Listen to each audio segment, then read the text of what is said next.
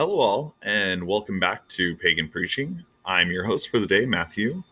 So, today might be another shorter episode, but I'm hoping it'll still bring a time for contemplation that, you know, I know Ethne brings for me every week when I listen to her. So, today I thought we would talk about our place in paganism. Now, when you think of pagans, you probably think of, a coven or a well practiced older person who lives, on their own in the woods, or someone who works in a metaphysical shop who knows every use for every herb and crystal in there. Now, I know I don't really fit into any of those categories.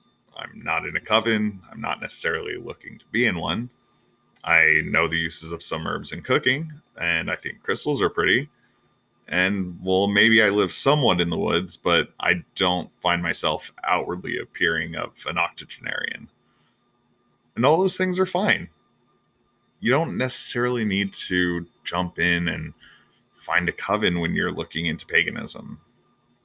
First, you need to find out what your type of paganism is. Maybe your path is to find a coven, and that's great.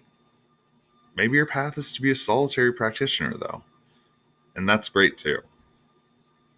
But personally, I don't feel like when you begin learning about paganism that you should really be trying to fit a certain path. Spending some time learning about different paths, be it deity focused or self focused, magic focused, etc., will only help you in the long run to know what you're really hoping to get out of it.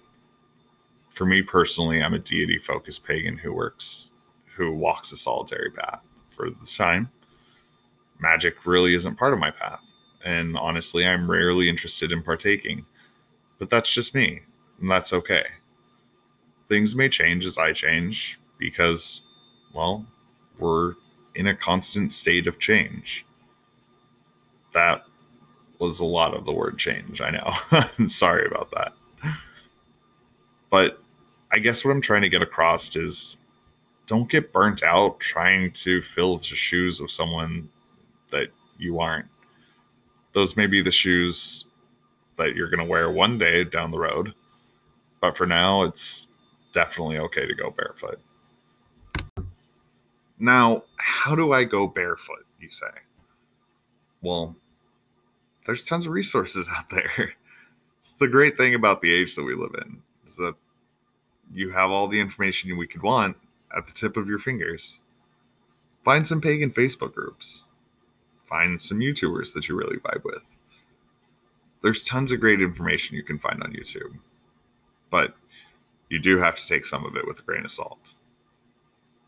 We still do live in an age of information, though, so take advantage of it so that you can learn a little bit more about your path. Thank you all so much for joining us today. I know it was a short episode, but I know when I started following my path early on, it would have been nice for someone to share this with me. So I thought that some of our listeners now might need to hear some of this themselves, no matter what stage in their journey they are. So, again, thank you for spending this time with me. It really was an honor to share my feelings with you, and I hope to talk to you again. Have a great Samhain, and we'll see you next time.